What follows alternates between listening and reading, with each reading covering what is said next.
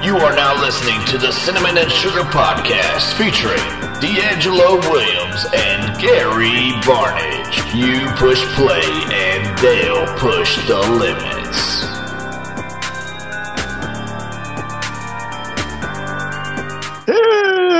It's your boy Tom here, and we are back with another episode of the Cinnamon and Sugar Podcast.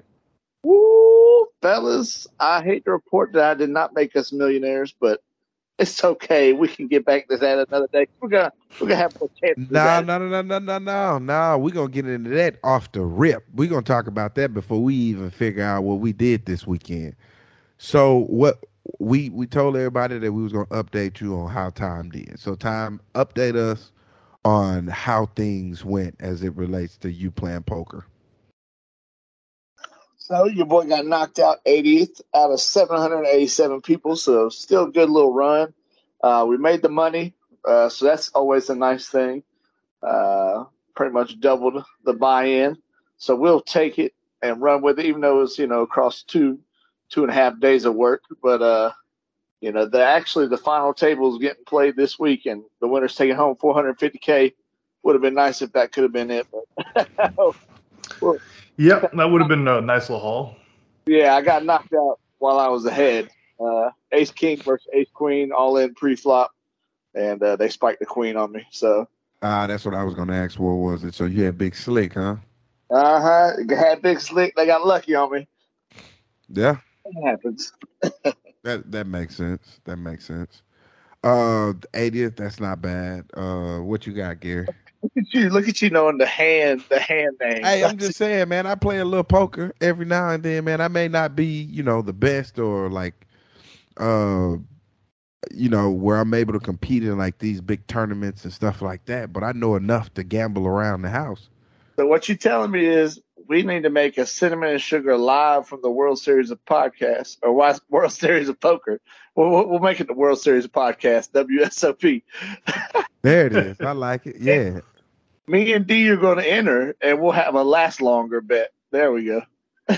Yeah, well, we ain't even got to do that. We can just open it up to everybody that listen to the podcast if they think they want to, play their hand at poker, and we could just play each other, but virtually. So, hey, I like to dig in people's ass, man. Whether it's poker, pick up basketball, cycling, running, whatever the case may be, I'm up for it. I love the hustle. Well, let me hear what y'all got into this weekend, because I got something I want to talk about. I think I watched one of the greatest movies I've seen in a long time, and I don't think you can believe what it is.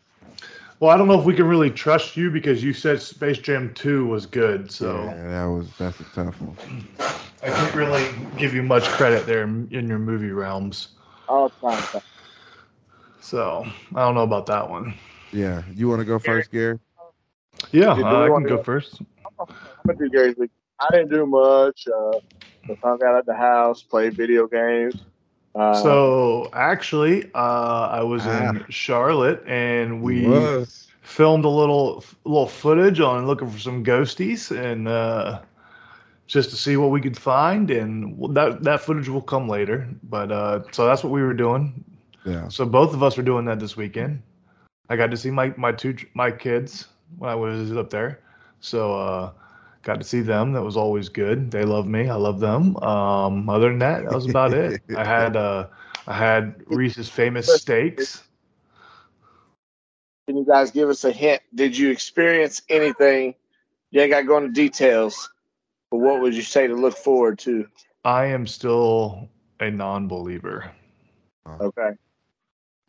I think that's the easiest way for me to put it. Yeah, he is. He's a non-believer. I don't think he'll ever come close. There's a lot of factors that play into the reasons why he don't believe, and I wouldn't believe either if I was in his shoes versus kind of what was being told and said. So I think you guys are like our next project that we putting out. But I'm gonna switch gears a little bit because I want to talk about one of the worst movies to come out. Saw it this weekend. Well, I didn't see it this weekend. So you just saw Space Jam 2 again? No. Okay. I am going to talk about Doctor Strange. And what is it? Have you seen Doctor Strange yet, Gary? I have. Have you seen Doctor Strange at time? Yep, we actually just saw it this weekend too. Oh, that's absolutely awesome. What spoiler alerts just for anybody listening now? There probably will be spoilers. You don't think they knew that? You don't think they knew that, Gary? Heads up. It is spoiler alert. Spoiler alert. We don't. Hey, if they listen to this podcast, it ain't no such thing as a spoiler alert. Everything that we talked about either happened or is going to happen. Okay, so we don't have to let them know that this is a spoiler alert. Now back to the movie.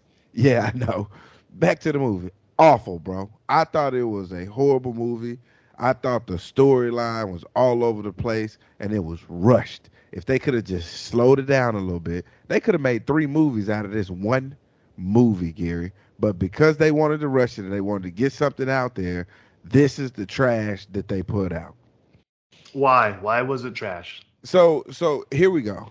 Doctor Strange, first of all, the multiverse was supposed to be started from the end of the Spider-Man movie. Well, during the course of the Spider-Man movie. So I thought it was going to pick up there. It never picked up there. It was its own thing, as if that didn't happen. So now I'm trying to figure out in the timeline, where the hell did they did say, like, they mentioned that the multiverse came up because he says there was an incident with Spider-Man. You remember where he talks about, she's like, what's a Spider-Man? And he talks about, oh, he's a guy that has the powers of a spider, blah, blah, blah. So they do mention the Spider-Man multiverse. Right, but that's where it allegedly supposed to started, based off of the movies that have been put out and everything that's produced. Right now, this was that segue from Spider-Man into the multiverse. Were we now under that understanding? I'm just curious. Did we all not think that going into this movie? Yes, I would think. Okay, all right, okay. I just want to make sure that we're all on the same page here. So when the movie first started and it had nothing to do with that, I was lost. I was like, wait, what? Huh? Like, okay, all right. So then I pick up. You probably texted it on your phone whenever they said that one line, and so that's why you missed it. But it was a very small line. Right. Okay. Maybe I was. So then, the movie it wasn't really centered around Doctor Strange. It was more so centered around this girl. She was. I feel like she was the main character because they focused on her more so than anything because she was the key.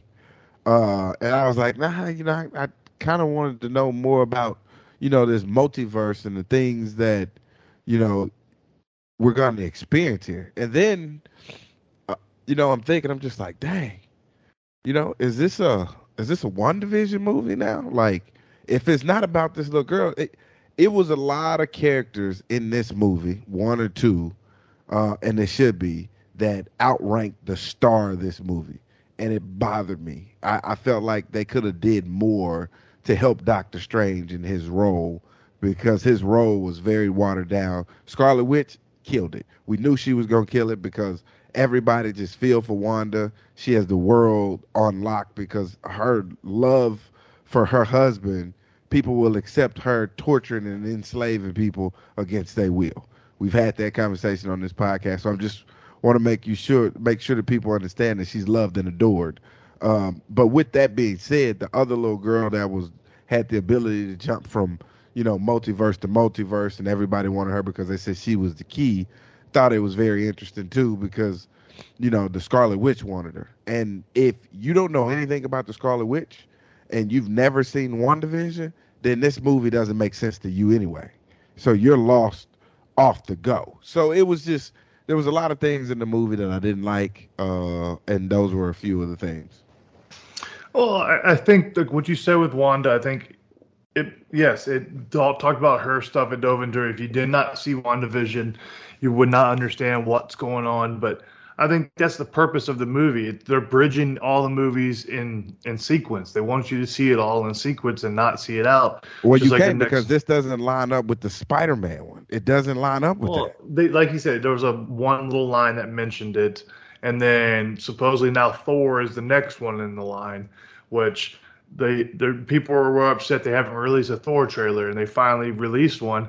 But they said some of the stuff that happens in Thor could spoil things that happen in Doctor Strange. So that's why they've been really hesitant on releasing stuff until Doctor Strange came out.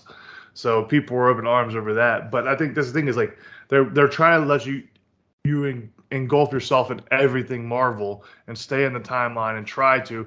Obviously, things are going to jump now because now you have the multiverses opened. And I didn't think it was bad as D is saying. I enjoyed it. I thought it was a different aspect, a different way they went about it. Having one of their own basically be the bad person, and it shows you how bad, like how certain things that are in their universe can make them. Like that book made her that much more powerful than she already is. She's super powerful already, but that without that book, she's not as powerful as she was. That book made her even more powerful, and it took America Chavez to be able to stop that. And I think that was the whole aspect of introducing a whole other character, which I don't know what they're going to do with that. Are they going to make her own movie, or was this her like her own thing, or is she going to be in future movies? Because now you've introduced a new character that has this power to travel to different multiverses. If you're going to dive into the multiverse, she's going to have to be in all these films because you're going to have to like keep bridging everything. But I think this is a way where you can introduce an Iron Man back into the story of Avengers and into the Marvel universe, and you can have a different character. You're not tied to people now.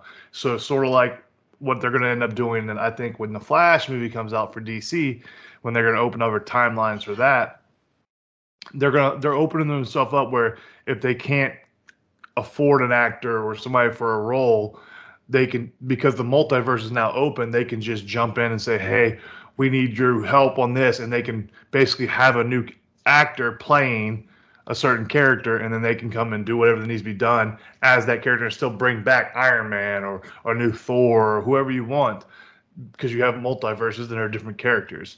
As you saw in their little round table, they had Fantastic Four, Reed Richards, they had Professor X, they had all the different characters. So they're introducing new people from different worlds, and I think that's a way for them, an opportunity for them to reach out and dive into the different characters, but not being tied to one actor. It's crazy that you was talking about the different characters, because it blows my mind, dude, that the multiverse is open and you're bridging the gap with all these characters that we pull together. And then what does Chip and Dale do? They do the same damn thing.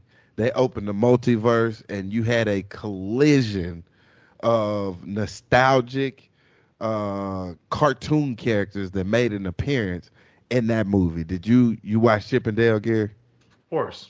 Okay, I'm pretty sure Tom has watched Chip and Dale too. Like that, D'Angelo. Golly. First of all, let me give my take on Doctor Strange before we just jump into this greatness that was Chip and Dale.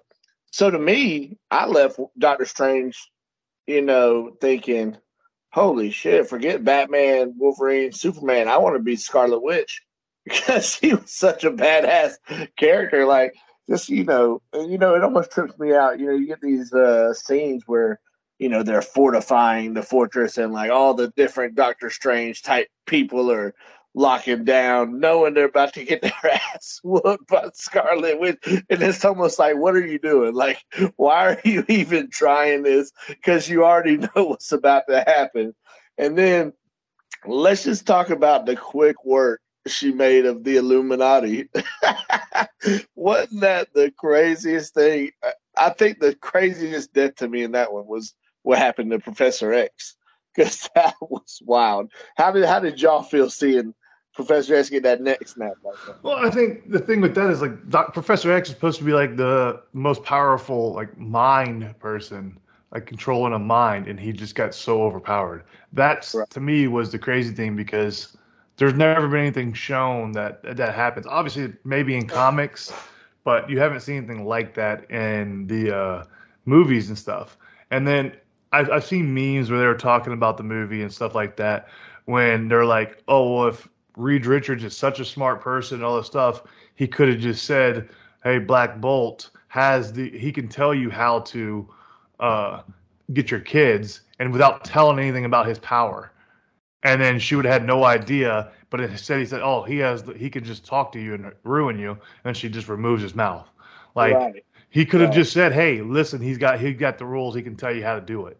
and then that would have been over. But no, it's like so he's not obviously that smart. So there are contradictions, I guess, that you could say, because the memes are funny that they created from it. But I thought it was intriguing.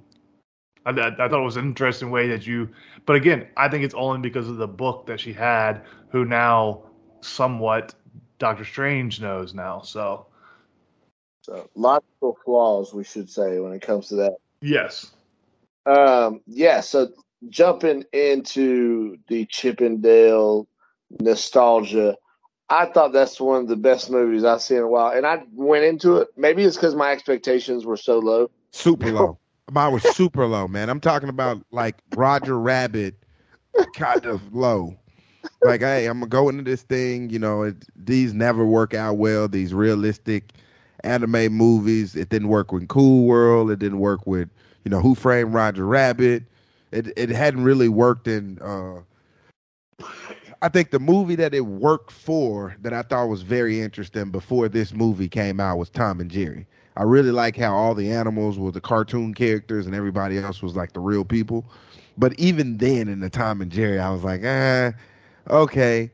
But this, for the Chip 'n Dale, it worked, bro. It worked. And they had a way of using characters that were, from our generation and tagging them as because we all remember those phases that we went to get to where we are right now in cartoons.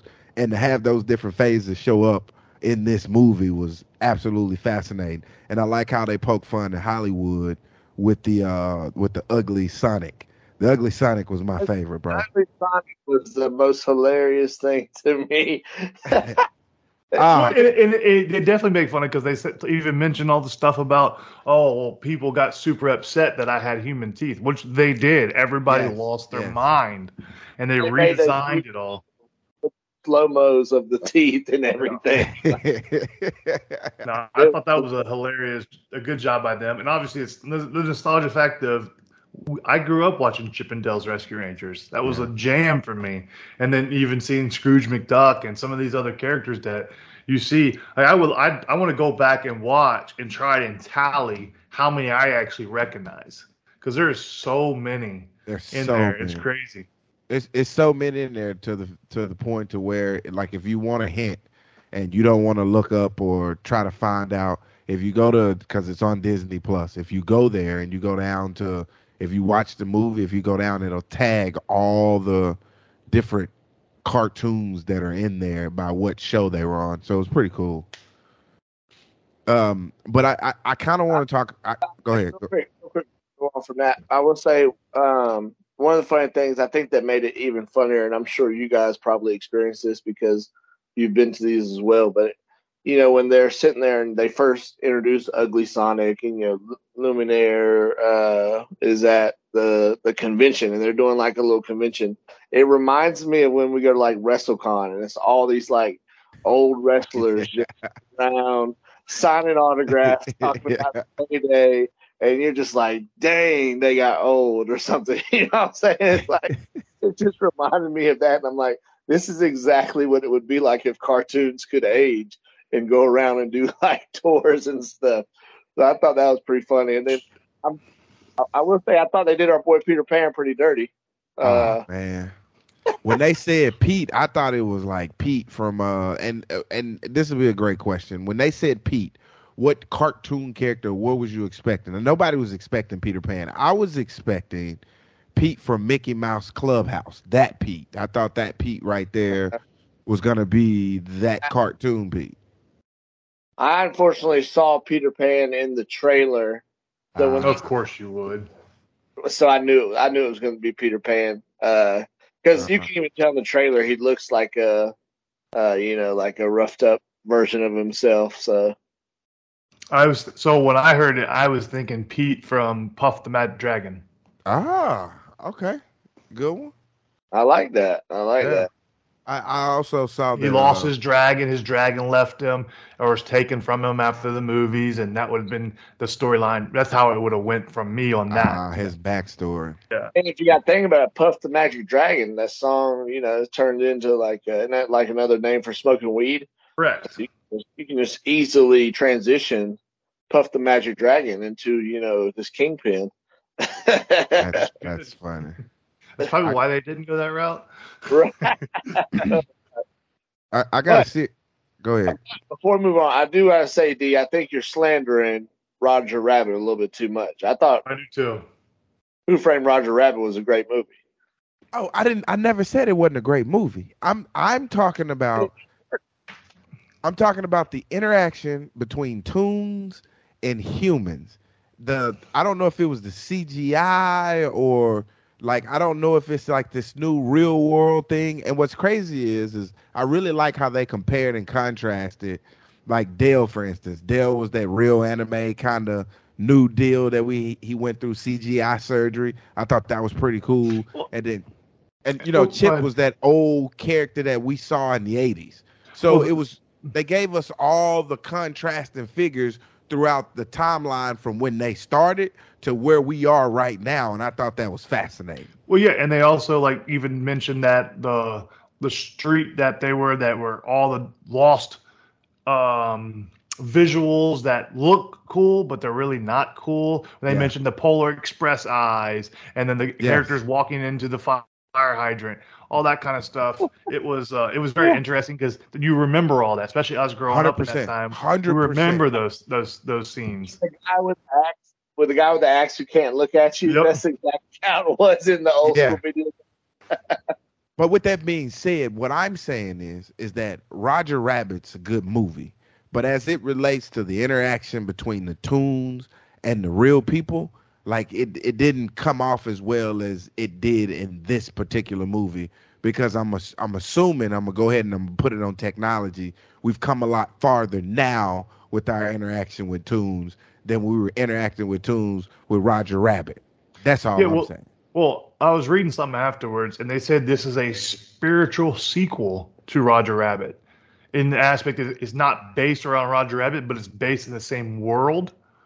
But so that's why all these characters are interacting. They said it was a spiritual sequel because of the way they're interacting with everybody. And I like the old school interaction they had, because they even pulled out Paula Abdul and the cat from her video that she did. That was in there. So like they threw out little hints, even that weren't even cartoons, that were just like music videos and all that stuff. There's so much you can catch. I definitely recommend it. If you haven't seen it, your kids will like it. You'll enjoy it. If you liked Chip and Dale as a kid, I think you'll enjoy it. Now, only thing you might not like is the voices of Chip and Dale when they're not the Chickmunk voice, because that definitely throws you for a loop, because you're expecting to hear that high-pitched Chickmunk type voice from the cartoon days. Well, now they have real person voices, so it throws you off a little bit, but you'll get used to it. And it also depends if you like the voices of who it is, because it's John Mulaney and what's his name from Lonely Island, Andy Samberg. Oh, I don't know names. John Mulaney's a comedian who also does the show Big Mouth. So, okay. Yeah, I watch Big Mouth. It's good. So can I switch gears now, Tom? Because I got a really good question I want to ask you, and then I'm gonna follow it up. I want Gary to follow it up, and I think this is gonna be the meat of our podcast today. One of those big questions. My question is this: in what sport requires the most time and like that is absolutely hard to do? Like, what sport would you say that is? Like, takes the most time? Gary, I'm gonna let you go. Tom, I'm gonna let you go, because I kind of talked about it a little bit earlier, and Gary was like, hey, we're gonna wait to the podcast, so I'm gonna let you catch up. What sport requires the most time? What do you think, Gary, and why? So, for me, I think it's going to have to be a gymnastic sport, for like Olympic caliber gymnastics. And I would probably say, because you could say floor exercise, but I feel like floor exercises, you could do that. I would say it's probably like the rings in the gymnastics, or even the pommel horse, because those things, there's so much stuff that goes into those. And that includes lifting. You have to make sure your upper body strength, you can hold all that kind of stuff. Then you have to be able to do all the different things with it. And if on an Olympic caliber, that's your life 12 months out of the year. Like, there's no off time for it. Right. Like, I think with like swimming, they take off time. Like they still do events, but they'll take I don't know if you can take off time from those type of events, because there's such a slim margin for error that you cannot make a mistake. Swimming, you can make a mistake and make it up if you have the strength and speed to do it. But if you make a mistake on the pommel horse or the rings and you fall off, you're done. There's no mistakes allowed to happen. So you have to be perfection. Like even on like a floor routine, you can make a mistake occasionally and still make it up, because as long as you move on, you can make it up. But if you fall off one of those, you're done. So let me make sure I get this straight. And I'm only asking you this because you going with like the floor routine, and I don't. No, really I'm going with the rings or the pommel horse in Olympics. Okay, so you go rings, pommel horse, and I'm not really familiar with that, but you understand what I'm saying. Yeah. So we talk in terms of Simone Biles, Gabby Douglas, all the greats that have gone through gymnastics, not necessarily on the pommel horse or on the rings. But in order for them to be great, you're saying that it requires more work from them. So I can't be great just going in and just being great on my own. It requires work, is what you're telling me. Yes. I don't like in football, you get 3 months off. You can do whatever you want. You don't have to lift. You can come back. They're going to get you back in shape. Do whatever you need to do.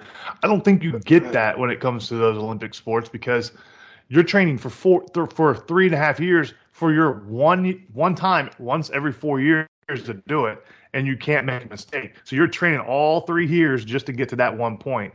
And then if after that, you got to do it again, all again.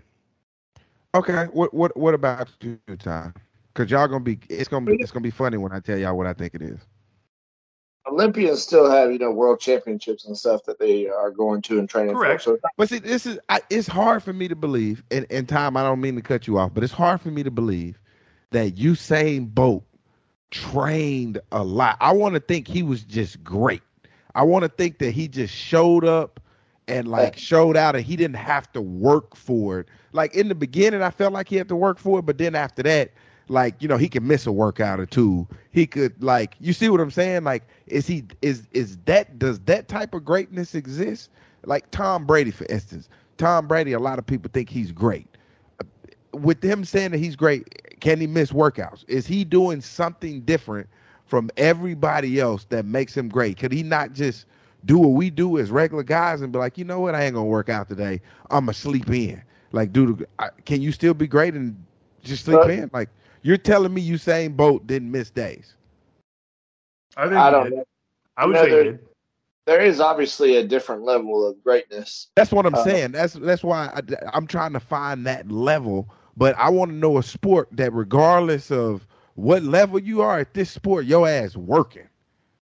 To me, the sport that I feel like would require the most time, effort, and skill would probably be golf. Just because there's so many aspects that go into golf, driving, chipping, putting that you have to work on. And here's the thing. Your body doesn't get as worn down when you play golf. So you have an ability to continually play for hours and hours. Whereas you can only pommel horse so many times in a day. You can smack a ton of golf balls. I don't even know why I talked to you. I got it. I'll rebuttal. Go ahead. Tom. Go ahead, Tom. Go ahead and finish. So I'm just saying, and it's just the skill to be able to hit that tiny ball over and it's to me, I think that's probably, and because of the ability to continually play that sport, because it's not as tiring on your body as some of the other sports, I think that's where you get the more time being able to be put into it. So my rebuttal would be, you would have an argument if you didn't have athletes that looked like you and John Daly.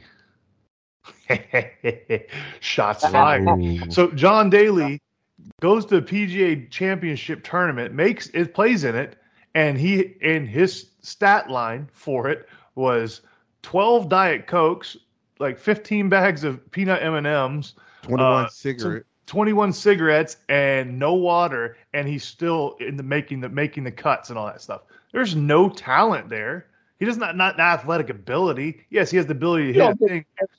No, I'm not. That's not. He ain't practicing every day to go do this. I guarantee he probably does not practice at all. So I would say golf, I would not give you that, because I think golf, you can take time off and still be good. I think John Daly's proof of that. I think you have Arnold Palmer, you have Jack Nicklaus, who can still go out there and play in the seniors and miss time and still play and be respectable. Like, yes, they were the greats, but they don't play every day now, but they can still go out there and beat some of the guys that are playing every day. So I would say no. They're not going to be able to go out there and be able to compete at the top of the top. I mean, they do in the seniors if they wanted to. John Daly, I mean, there's obviously just like any sport, there's a level of natural ability that some people are going to have to where they don't have to train as hard. You were not a hard trainer, and you made a Pro Bowl. So, there are going to be people that don't. Let me clarify. I trained hard when I was working. When I had off time, yes, I didn't do anything, but I worked when it was time to work. Right. That's what I'm saying. Like you kind of did the bare necessities. I'm gonna start calling you Baloo. That's fine. I'm the hit of the con. All right, B. So what is yours? So mine, and I hate to say this, man, and it bothers me and pains me to say it. If you say racing, I'm gonna stab you. I'm gonna say marathon runners because there's no way. Running is the worst thing in the world. Oh, it is. There's no way as a marathon runner. If you're a professional marathon runner where you're setting records and things of that nature, you can't miss days of training because a day of training missed is a 3 or 4 day setback with all the times that these guys are posting here lately as it relates to running. Like, you can't take 3 or 4 days off and expect to be where you supposed to be. There's a lot of miles that you have to log in order for you to do that, whether it's on a treadmill, whether it's out running to get the elevation. But I think marathon runners are probably the hardest as it relates to like not being able to take days off. It requires more time out of you in your day than you ideally wanted to. So I'll take a step further then. If you think marathon, well, then what about like the Toughman competitions where they do the biking, swimming, running? Are they tougher than marathon because they're doing longer distances and doing multiple things? No, because you can work on one thing and be good at it. Like, so if I'm a tough man guy, I may be really strong on my bike. So my run may not. It's kind of like triathletes. Like, there's certain things that you're gonna prevail in. You're gonna go lift weights. I hadn't seen a tough man yet where all day, every day, that's all they're doing. Marathon runners, that's all they do is run. Like, hey, man, we got to get our miles in today. What you mean? Like, they run 40, 50 miles a day. And depending on if you Mo Farah, like, he runs like 20, 30, like 40 or 50 miles at a certain pace, like recovery, cool down, and then there's a lot of maintenance work, and then you got to do this shit all over again the next day. So I'm going to go on a limb and say I probably haven't ran 50 miles in my life. Right, but that's what I'm saying though. These are marathon runners or those runners that can just run all day. That requires you not, hey, I'm just going to step out there and I'm just going to compete. I'm talking about if you want to stay great and you want to stay at the top of your game, in order for you to be good at this sport, you're going to have to work. There's no natural ability that can carry you through like they did with John Daly. That's not going to happen. That's talent that has nothing to do with athletic ability, working out. You can't tell me, and this is another thing, and what bothered me about that whole thing, everybody was like, oh, that's crazy. What professional sporting event that you can smoke your cigarettes at? That's what blows my mind. Like, you can't do it in boxing. You can't do it in basketball, football. Can you imagine? You used to do it in football and baseball. You used to be able to do that. But can you imagine a basketball player going to the bench, bro, and sparking one up? Like, yeah, man, I'm going to get this quick pull in. Like, that's unheard of. But it's okay at golf? D, why don't you tell me 5 marathon runners' names, and I'll go research them and see if I can figure out their training. I can only name one. I can only name one. Maybe we don't know any examples of people that just have natural talent because we don't really know that much about marathon runners in general. Like, we don't just sit around and watch marathon runners on the TV for 4 days in a row, because if we didn't pay attention to golf, would we care about John Daly? But because, golf's on TV. But here's what we're talking about, though. We're talking about obtaining greatness, though, Tom. We're talking about, like, have you ever says, and maybe you can name this person, because when we talking about greatness, like even when you just like, man, that man right there, great. But then like you don't say like, oh, he lazy, he don't do this, he don't do that. You see what I'm saying? I'm talking about how can you achieve greatness without putting in the work? Shaquille O'Neal. Yeah, I would say Aaron Rodgers. Aaron Rodgers, he puts in work, but he also takes time off. He likes to golf. He likes to vacation. I don't know, bro. I don't know. That's a tough one. It's tough, Gary, because all the ones that I know that have remained great, whether it was in football, basketball, or one of the sports that I mentioned that are very tough, they always had a crazy, insane work ethic. Even I say this about AB all the time. Le'Veon the same way. I was like, even though that those guys were crazy to me, there was nobody that can outwork them. When they put that uniform on and they stepped on that damn field, they were animals, bro. Now, you can't control them off it, but when they was on it, bro, I'm talking about, dude, extra gassers, like the ultimate teammate, bro. These are guys that you wanted in your foxhole with you. They worked like that. So it's interesting because, you know, we would come from games and stuff, and like James Harrison, same way. When we got back from California, it was like 5, 6 in the morning. He went and got a workout in right after. He was like, "Man, you want to?" Hell no, bro. We off to a Tuesday. I mean Wednesday. I see you Wednesday, bro. Hey, I'm not going to no weight room, and you know these are guys that I'm just like, yo. I look back and they gave up something in order to be great. I'm saying, can you live a regular lifestyle like you and I, Gary, that we don't have the 5 or 6, 7 Super Bowls. We don't have the 9, 10, 15 Pro Bowls, the 17, the 18 all pros. I'm asking you, can I achieve that without putting in the work and just doing what it is, the bare minimum? Can I be great doing the bare minimum? No. Okay. I'd say no.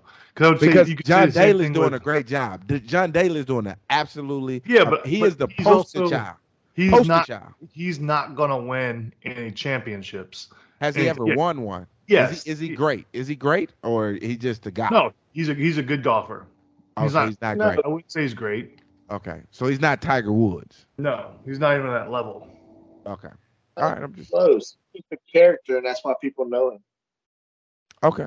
No, he's still good at golf. He still puts up respectable numbers, makes tournaments, but he's not going to win them. Okay, that's all I was asking, because it had been on my mind, and I was wondering about that. I was like, man, because after having a conversation with one of my old coaches, he's a Hall of Famer, got all the Pro Bowls, got all the accolades, and we were just sitting there talking one day, and I was like, man, how does it feel, man? You're in the Hall of Fame. I had no idea he was in the Hall of Fame. I was kind of rolling off all his accomplishments, and as I was rolling off those accomplishments that he had, you know, secured throughout his career, you could see him kind of fading off and kind of thinking about it. And he goes, huh. He was like, man, I gave up a lot. He was like, I'm not so sure at this age that I'm at right now that if I can do it all over again, I'd be willing to give up everything that I gave up in order to be great at what it is that I was great at. Which I think that gives a credit to people that like retire early, not because of injury. Like you have Barry Sanders who retired after 9 years. It wasn't because of injury.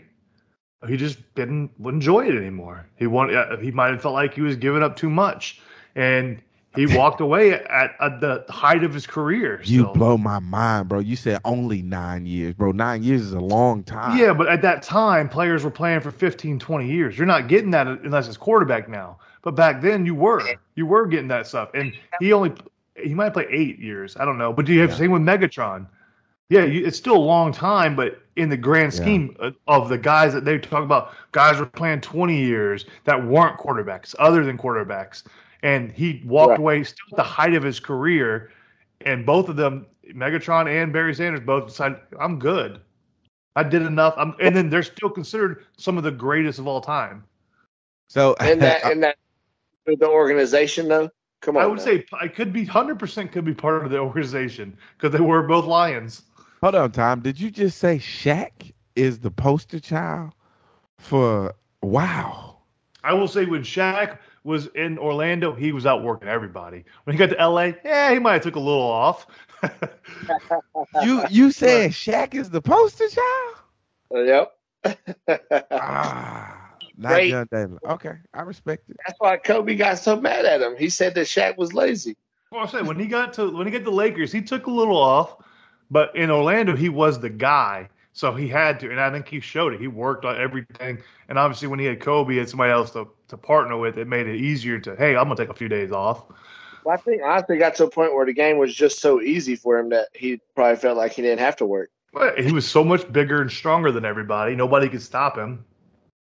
Okay, I mean I respect it. I mean if he's gonna be the poster child for being great without work, I mean he could be that. I wasn't expecting Shaq name to fly across there. I could see John Daly. Who else could I think of? I mean I don't really know anybody other than John Daly that fits that criteria. Only because they was talking about his breakdown on how he went through the golf day. Yokozuna. Say it again. Yokozuna. I think Yokozuna doesn't get enough credit. I think first of all, you ain't gonna disrespect Yokozuna on this podcast. I think that's what you 500-something pound guy, the way he was able to move. And I just saw an Icons special, as a preview for the Icon special that WWE's doing on him.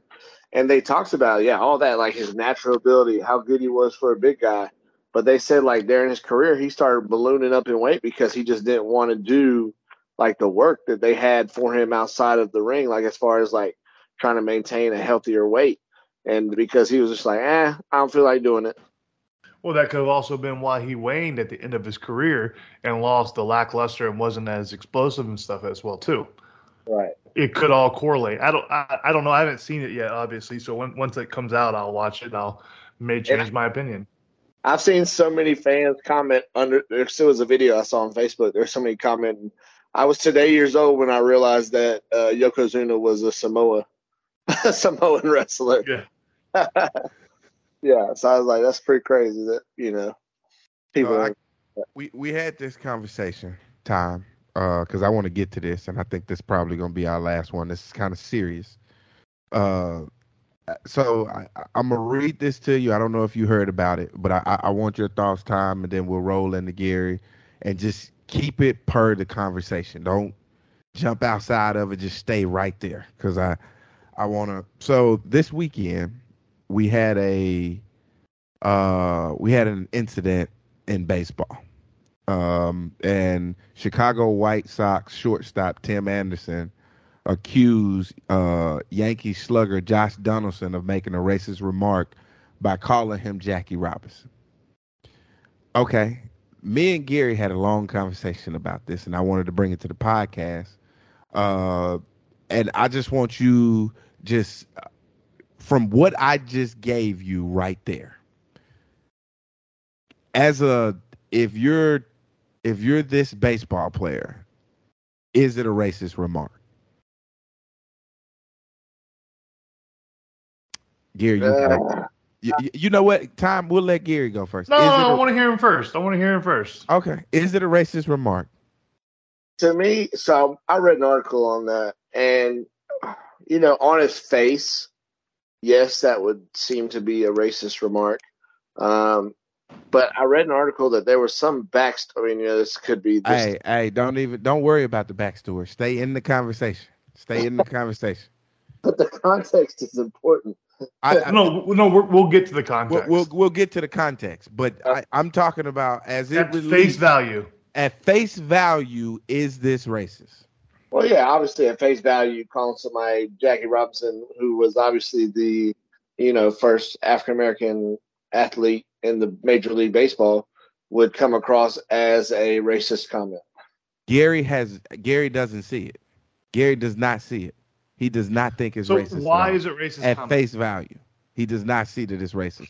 And I went 3 hours trying to explain to him how it was, and it still made no sense to him. So my question was, okay, he called him Jackie Robinson. Jackie Robinson's a Hall of Fame baseball player, good player. Okay, yes, he was the first black person. Yes, D'Angelo tried to say, oh, he might not have been that good. I'm like, D, that's the reason why he was the first African American to play baseball because he was that good. No, I no. What I was trying to get Gary to understand is like, regardless of how good he was, he'll never trump the fact that he was the first black person to play in MLB, right? So that's what he's going to be synonymous for. Has nothing to do with how good he is. It has everything to do with what it stands for. Gary does not understand that. Gary doesn't understand.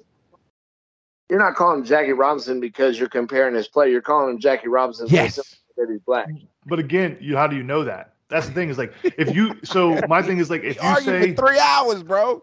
No, so if we're talking about it, and I say, and I name you somebody who's a really good player, and they happen to be, and you're African American, and I name you another African American name, and they're a really good player. How can it not be just a comparison of how good you are? Why does it have to be a negative term? Just like if you, like I said this to D, I said, like in general terms. So say he called, well, that'll be in the context version when we get to that. Yeah. So when it comes to I just don't understand how, like, if he said it to me, if he called me Tom Brady, obviously it's different because it's not, Tom Brady wasn't the first white person playing in the NFL. But it just, to me, if he would have said like a negative name, then I would say, yeah, that makes sense. But he said a Hall of Fame person that broke barriers. I don't understand how that is deemed as a negative. The reason you're able to have somebody that could say something like that to you is because white people haven't had to break barriers in sports like Jackie Robinson had to break for black people. So there's never going to be a white person that you can be called. I agree. Equivalent of calling somebody Jackie Robinson. So my defense of it was, if you're calling somebody a positive name, I don't know how it could be deemed as negative. But I'm saying like I'm talking about like, because obviously we didn't know all the backstory, and we know the context now, which I'm going to give you now. Right. So the whole context behind it, which you said you saw the article, basically Josh Donaldson said that in 2019, Tim Anderson called himself Jackie Robinson of Baseball Now because that's the way he's trying to bring the game to make it fun again for everybody. So he referred to himself as Jackie Robinson, and Josh Donaldson said he has called him Hey Jackie since 2019, since he named himself Jackie Robinson. Now, obviously, you take that at face value because we don't know if that's true or not. And supposedly they've joked about it with each other since 2019, and he said it, and there's been no issues. So that's when I brought the question to D. I said, if you joke about something with somebody, and 3 years ago, so say D calls me a redneck in 2019, and then I decide in 2022 I'm offended by that. Am I allowed to say I'm offended by that now? If we've joked about it for the last 3 or 4 years, what changes, all that kind of stuff. So that was the question I had. Like, how do you determine? Especially if the other person hasn't told, hey, I don't like that you do that. How do you know if you've always joked about it? Because that was Josh Donaldson's thing. How is he supposed to know? If obviously we take this at face value because we don't know if that truly happened. We don't know all the story. We're just going by what he said and what he said. So he said versus he said. So how do you handle that situation? Like if you've joked, he's came out and say they've joked about it. He called himself Jackie Robinson. So technically he's just saying what he said.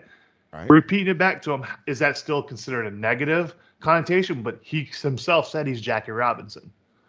Well, here's the thing, Gary. If I told him, hey, I want him to call me God, then he'd be like, nah, But if I said, you call me Jackie Robinson, you gonna call me Jackie Robinson?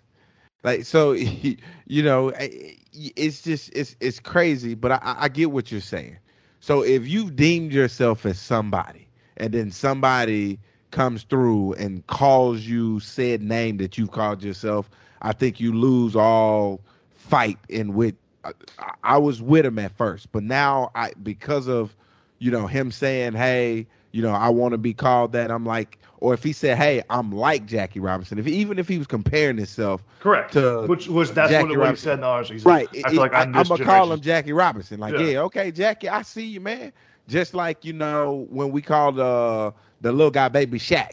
Like, he was nothing like Baby Shaq. I mean, he was nothing like Shaq. Yeah, Glenn Davis? Yeah, Glenn Davis, but we called him Baby Shaq, and he lived up to it, got Baby Shaq on his tatted up, like he embraced that.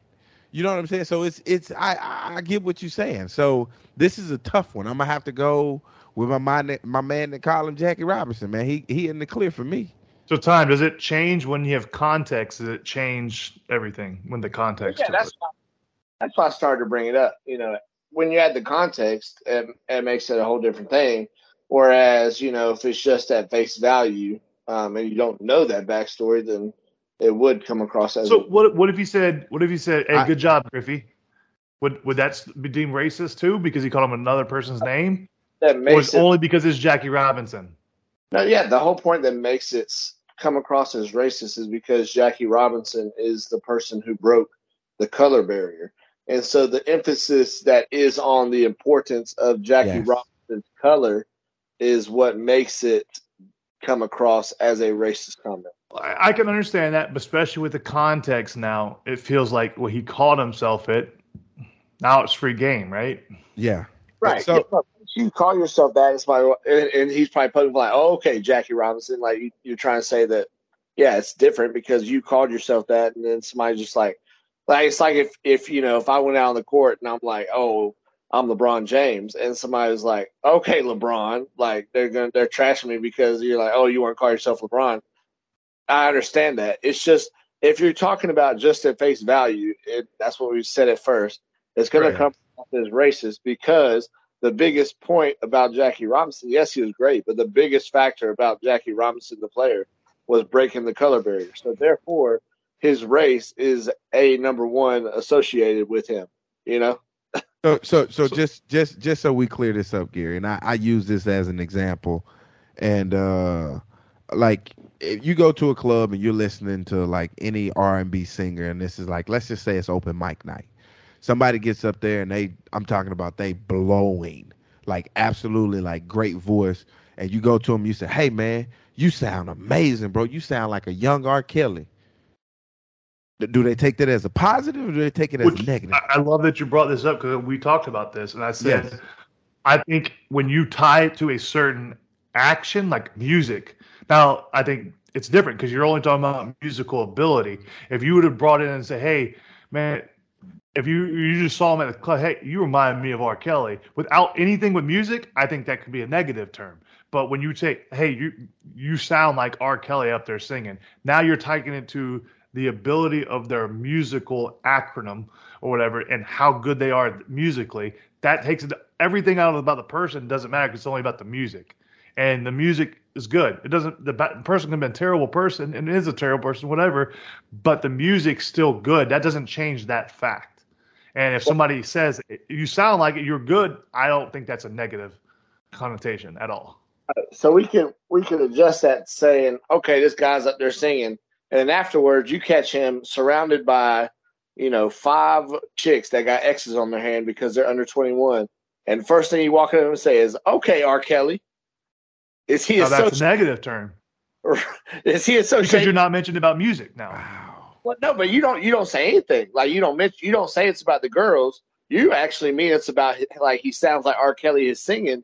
But because the timing was just weird. No, I think you'd have to say you sound like R. Kelly up there. I don't think you could just say that. Oh yeah, right. That's what I'm saying. That's why context and correct. Everything is so important. But even with that point, so he said that they have joked about it with each other before. So back to my question I asked: if D'Angelo called me a redneck since 2019, and now all of a sudden I'm upset about it, and 2022, does he have to stop, or do I have to tell him, or what's the whole thing? So the question is this: if I've called you something in the past and you've accepted it, when is it okay for me not to call you that same thing? No, I'm saying if you both have joked about it, not that, hey, you just said it.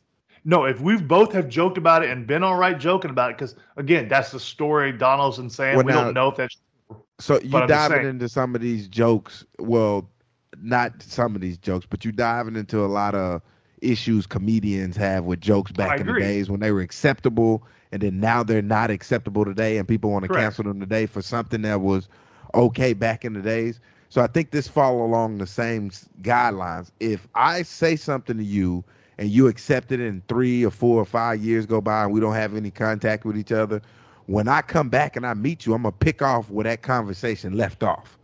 And now if I say it, then come to me and say, hey, man, I know you ain't seen me in a long time, but I didn't like what you said. I agree, and that's the whole thing is if you have a problem with it, you tell them. You don't just let it go, so that way they know. Especially because again, the whole story was they both have joked about it with each other. It hasn't been a one-way street. It's been joking going both ways. So if that's been the case, and now all of a sudden it's changed, well, you got to let the other person know it's no longer a joke to you anymore, and then they won't do it anymore. I think that's usually a simple aspect. If something bothers you and you tell somebody, hey, I don't like that anymore, the other person should stop. Right. You got to think about like it. I think it also depends on like, the company you're around. What kind of stuff has happened in your life. Have either of you seen the new Fresh Prince? No, I haven't. I've not, honestly, I haven't heard any good things about it. I don't have any desire to watch it. Actually, I've actually enjoyed it, but what I'm getting at is there's one scene where Will first gets to Bel Air and Carlton's in the locker room. Obviously, it's all white guys in Carlton, and Carlton's on the lacrosse team. Well, one of the guys that's on the lacrosse team is joking around with Carlton and uses the N-word like right in front of Carlton, not like trying to call him out. And Carlton just keeps laughing about it like, haha, that's funny. Whereas Will, who's new to that environment, takes super offense to it and is like, yo, Carlton, you really going to let him talk like that in front of you? You know what I'm saying? And so, it's one of those things where it's like, to who are you offending? Is it the person, that's your friend that you're joking around about it with? Or, is there someone else in the room now that takes offense to it? So I think that plays a part. So that's an interesting thing you brought that up because me and Dee actually asked that question. We said, so if me and Dee were saying words to each other that could be deemed racist to other people, are me and him racist if we're only saying it to each other? Like if no outside, is that considered racism towards each other? But we're both doing it to each other and then there's no care. Not saying we do. I'm just saying in general, is there a boundary? We're not saying that we don't either. We just correct. It's just a simple question. On our podcast, you've mentioned on our podcast that y'all have a group chat that if it ever got leaked to the public, y'all might be in trouble. Yes. Now, not might. We will definitely be in trouble. But but here's the thing, though. If you a person out there right now, you don't have that group chat. That you had those group of friends where you could just say anything and everything, where if you don't have a group chat that can get y'all all in trouble, you ain't got real friends. You ain't got real friends at all. Because I got several group chats that will probably land me in jail. I would say 100%. In jail, but cancel for sure. No, it'll land us in jail because it sounds like we talking about drugs and we not. We're not at all. That's just how we talk to each other. I have to cut this part out in the post editing. Yeah. But I'm not even going to crack up another topic because I know we got to go. So is there anything you want to say, Tom, before we? I want to say next week, we 100% need to get into your interiors.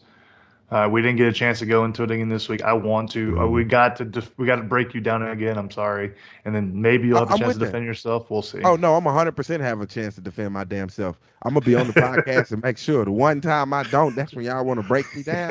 Yeah, I'm tearing some shit down next week for sure. Everybody tune in next week because I'm digging in their ass.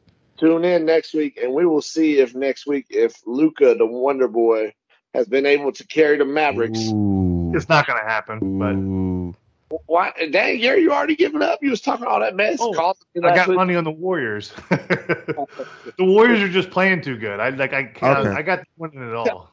Tell me why Gary's gonna call me last week talking about something. If Luka takes this team to the finals, that's gonna be better than any team LeBron ever took to the finals. Blah blah blah. No, blah. I said the talent around him is just as bad as the talent that was around LeBron. Right. So I thought we were leaving, but y'all wanted to dive into something else, and just yes or no.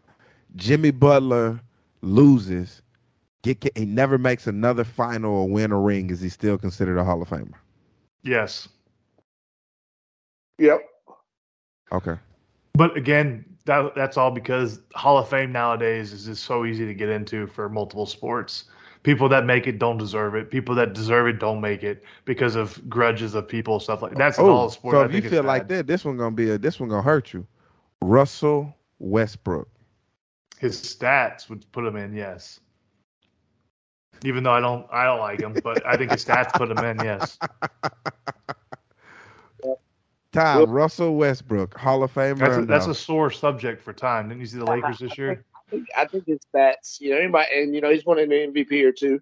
I think his stats will definitely get him in. He doesn't really have a championship to throw to his name, but not all people have championships. And, when he did dominate the league, he was a very dominant person. He's good at putting up stats, and that's part of the thing that people take into account for Hall of Fame. So, yeah, I think he's definitely in there.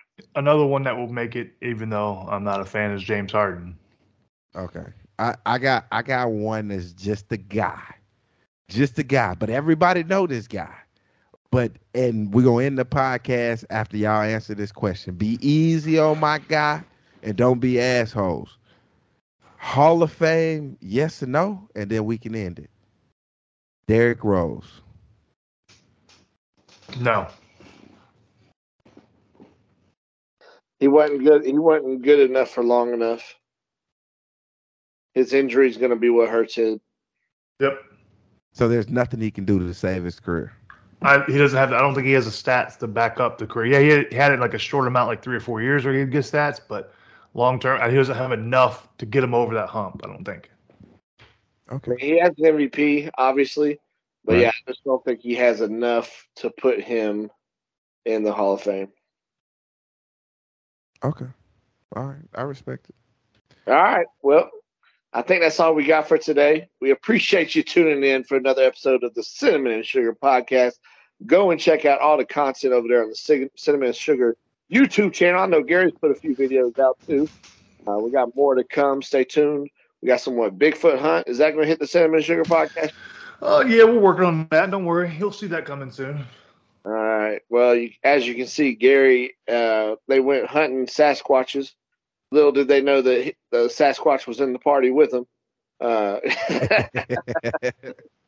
We appreciate y'all tuning in, and we'll be back next week. Oh, hold on. If you want to see a Sasquatch and you like Mike Myers from Austin Powers, check out The Pentaverant on Netflix. There you go. Say it again. The Pentaverant on Netflix. Okay. Okay. Well, there's you a late suggestion. Write that down. Pentaverant. And we'll be back next week. You gonna hit it for us, D? We out! We out! You are now listening to the Cinnamon and Sugar Podcast featuring D'Angelo Williams and Gary Barnage. You are now listening to the Cinnamon and Sugar Podcast featuring D'Angelo Williams and Gary Barnage. You are now listening to